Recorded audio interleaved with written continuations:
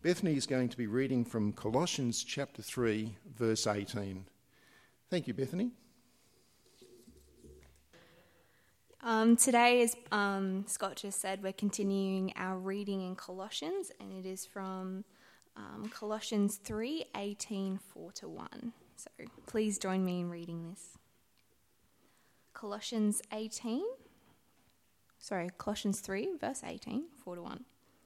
Wives, submit to your husbands, as is fitting in the Lord. Husbands, love your wives and do not be harsh with them. Children, obey your parents in everything, for this pleases the Lord. Fathers, do not embitter your children, or they will become discouraged. Slaves, obey your earthly masters in everything, and do it not only when their eye is on you and to win their favor, but with sincerity of heart and reverence for the Lord. Whatever you do, work at it with all your heart, as working for the Lord, not for men, since you know that you will receive an inheritance from the Lord as a reward. It is the Lord Christ you are serving. Anyone who does wrong will be repaid for his wrong, and there is no favoritism. Masters, provide your slaves with what is right and fair, because you know that you also have a master in heaven. Father in heaven, we thank and praise you for your word. And we thank you that your word speaks so clearly to us of our lives now as we seek to live our lives under the headship of the Lord Jesus Christ. And so we pray that by your word and spirit that you'd be changing our minds, changing our hearts, changing our actions as a result of hearing your word. And we pray these things in Jesus' name. Amen. I have a very good friend who lives in Sydney, and about once every year we try to get together for a meal in order to catch up on life. We've been doing that for over 20 years now. He's a very dear friend. And when I think about it, our conversations about life tend to boil down to three main topics: our marriages, our families, particularly our kids, and our work. And when you think about it, there's plenty to talk about on those topics, isn't there? You know it yourself, don't you? Of course, it depends on our situation in life. Not all of us are married. Not all of us have children. Not all of us have paid employment. But we all have relationships, don't we? For relationships are fundamental to who we are. They are fundamental to our lives, and they are fundamentally building blocks of our society. And amongst the most important of relationships are those within marriage, within family life, and within the workplace. Now, in the book of Colossians, the behind-the-scenes topic has been spirituality. What does it mean to be truly spiritual? And we've already seen over the last few weeks that it's not about trusting in Christ plus doing certain things, certain religious festivals and obeying certain laws about food and drinks and so on. And it's not about having higher experiences. Rather, it's about having an understanding, a true understanding of who we are in Christ, and then living for him. Now, you may like to open up your Bibles now at Colossians chapter 3, and especially where we finished off last Sunday at verse 17. Let me remind you of that. Let me read to you from verse 17 of Colossians 3, where the Apostle Paul says, "And whatever you do, whether in word or deed, do it all in the name of the Lord Jesus, giving thanks to God the Father through him." That is, as God's chosen people, holy and dearly loved, all of our lives, every aspect of our lives, is now to be lived in the name of the Lord Jesus Christ. But Paul doesn't leave it at that, does he? No, in chapter 3, verses 18 to chapter 4, verse 1, he now spells that out for us. He now spells out what that is going to look like in our relationships. Those three key areas of relationship: marriage, family, and work. And just like my annual catch-up with my friend, there's a lot to talk about there, isn't there, folks? So what I plan to do is to cover this passage over 3 weeks so that we can have the opportunity to flesh it out a bit and think it through a bit more deeply. And starting today with verses 18 and 19, that is the relationship between husbands and wives. Let me read that for you. Wives, submit to your husbands as is fitting in the Lord. Husbands, love your wives and do not be harsh with them. Now, I'd have to say, folks, that there are a few passages in the Bible that have aroused more controversy than these 2 verses, and others that are like it in the Bible. And it's really one word, isn't it, that arouses a controversy. It's the word submit. For the idea that wives should submit to their husbands seems just absolutely contradictory to our desire for equality, dignity, and mutual respect in relationships, especially in marriage and especially for women. I say that because of our experience of life, whereby women have been eroded of these things. In marriages where the husband has a worldly view of himself as being the one who is in charge. And of course the abuse which sadly so often occurs. And so why would Paul say that wives should submit to their husbands? Some Christians have thought, well, maybe the original word doesn't actually mean submit. Maybe it means something much softer, like, be supportive or be devoted, or others say, well, perhaps it's just cultural, applicable in the 1st century, but not applicable in the 21st century. But there is a better way of understanding this, and it's a way which it takes us back to the very heart, and indeed the very origins of human relationships. So I'm going to get you to do some work with your Bibles now, if you've got those in front of you. Can I get you to turn in your Bibles to Genesis chapter 1, just for a few moments, right at the very beginning of the Bible, to Genesis chapter 1. Because in Genesis 1 to 3, we learn 4 important truths about men and women. And the first truth is that men and women are equal. In chapter 1 of Genesis, verse 27, we are told, "So God created man in his own image. In the image of God he created him, male and female, he created them." Now here, of course, man means mankind, or we can read that as humankind. Human beings are, we learn here, the image bearers of God himself, both male and female. And because both are made in God's image, both bear the image of God, we are therefore both of equal value. That is intrinsic in being made in the image of God the Creator. We are both of equal value. But secondly, we also learn in Genesis that we are also different, not just because we have different bodies, which of course we do have, but also because we have different roles within the relationship. We see that in the more detailed account of Adam and Eve in chapter 2, verse 18, if you could look at that, please. In chapter 2, verse 18, we're told that the Lord God said, "It is not good for the man to be alone. I will make a suitable helper for him." It goes on to say that after God took a rib bone from Adam in chapter 2, verse 22, that then the Lord God made a woman from the rib he had taken out of the man, and he brought her to the man. And then the man said, "This is now bone of my bones and flesh of my flesh. She shall be called woman, for she is taken out of man."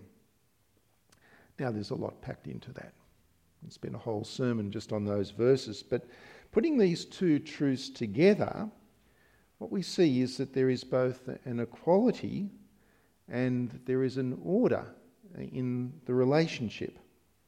An order where Eve is supposed to be the supporter of Adam, his helper, and Adam is the originator of Eve. The third truth is then the entry of sin into the world. In Genesis chapter 3, Satan tempted Eve to disobey God, and then Eve took that temptation to Adam. Eve took the lead in the relationship and led Adam into sin. Now, in the Bible, Adam is deemed to be culpable for that, for he abdicated his responsibility in the relationship, the responsibility to lead his wife. Fourthly, one of the outcomes of all of this is the punishment that we see in chapter 3, verse 16.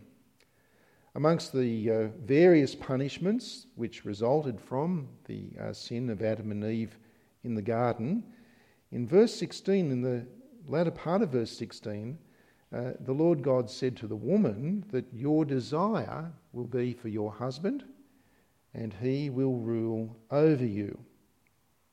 Meaning that in the sinful fallenness of our world, that the woman would desire to lead her husband, but that he would be the one who would rule over her.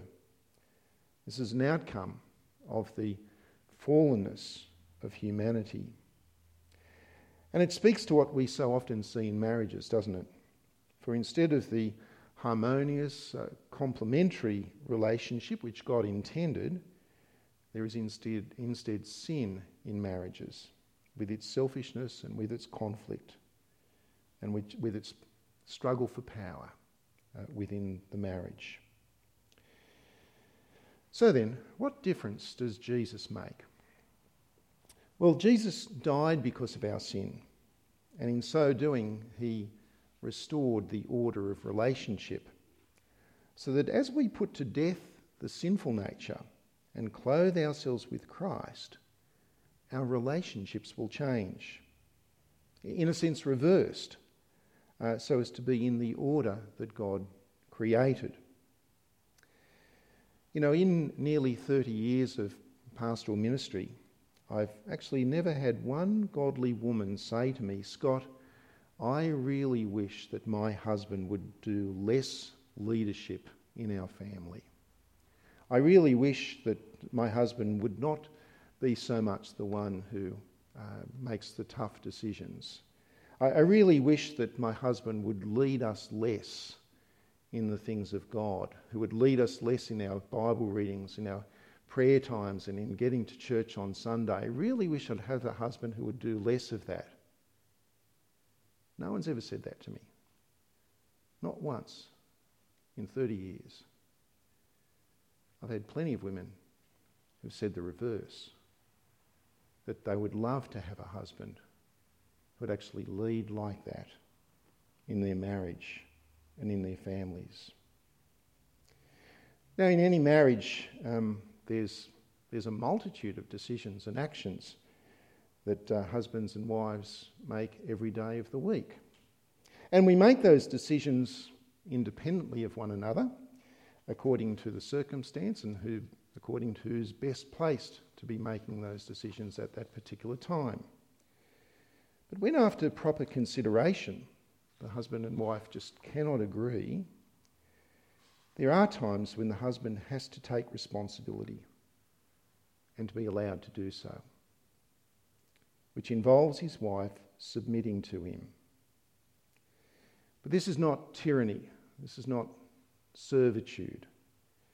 For we cannot separate what Paul says to wives from what he says to husbands. For in verse 19, Paul commands husbands to love your wives and not be harsh with them. Now, the word which is translated love is packed with meaning.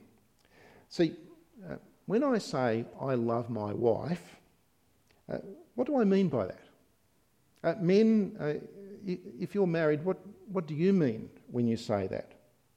I might be saying, when I say that I love my wife, I might be saying that I think that she's wonderful, that she's terrific, that I really enjoy her, that she's a fantastic person, I'm glad to be married to her. And all of that, of course, is true. But it's not what Paul's saying here. There is a particular Greek word, phileo, which he could have used to describe that kind of feeling love. But the word he uses here is not a feeling kind of thing. It's the word agape. It's a doing thing. It's about the husband putting aside his own interest for the well-being of his wife. In decision-making, sacrificing his own benefit, his own preferences, his own pleasures, for her. I've heard it described like this, and I think it's a helpful illustration in some senses. But imagine a husband and wife are both on a ship, and the ship is sinking. There's a lifeboat, but it can only take one more person. And so the husband exercises his headship by insisting that she be the one who takes that last spot in the lifeboat. And we see this sacrificial leadership in a very similar passage.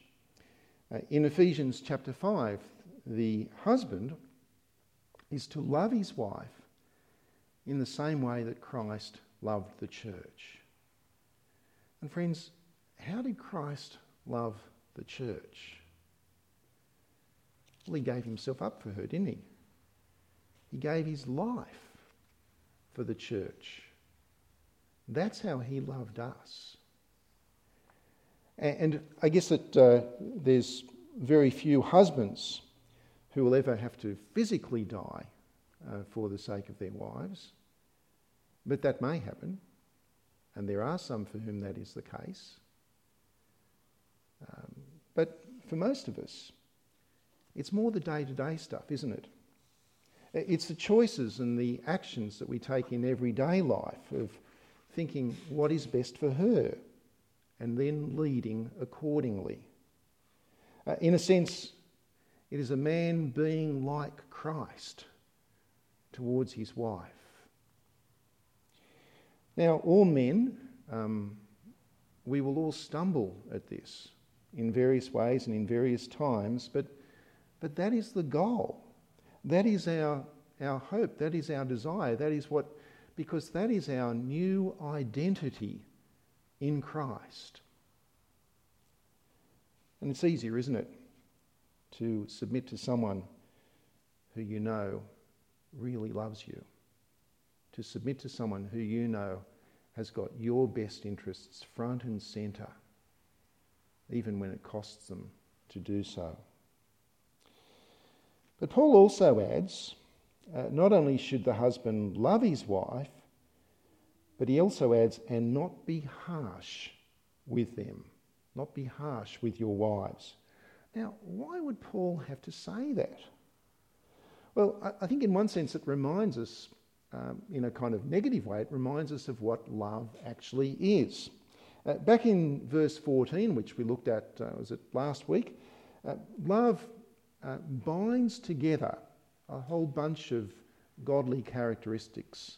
It binds together qualities such as compassion and kindness and gentleness and forgiveness.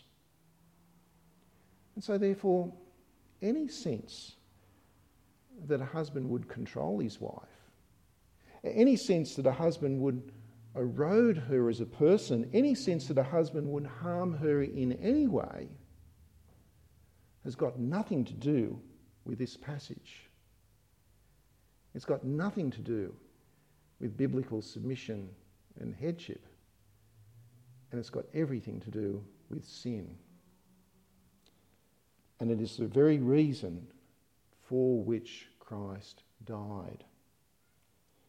For by his death and resurrection, he has created a new people of God, chosen, holy, and dearly loved, in whose lives the effects of the fall are reversed. The order of relationships with God at the very top is now restored. And people will see in us, therefore, the image of God being displayed. Husbands and wives, equal but different, working together in Christ. Now, the context of this letter to the Colossians was false teaching. And the false teachers who were encircling the Colossian church had a particular view of spirituality, where they thought that to be truly spiritual meant not only trusting in Christ, but inflicting pain on yourself, depriving your body of certain good things, of experiencing certain spiritual experiences, heavenly visions and worshipping angels, and all of this supposedly impressive and really exciting kind of stuff. But true spirituality will be seen in the very ordinary things of life. How we treat one another in our marriages.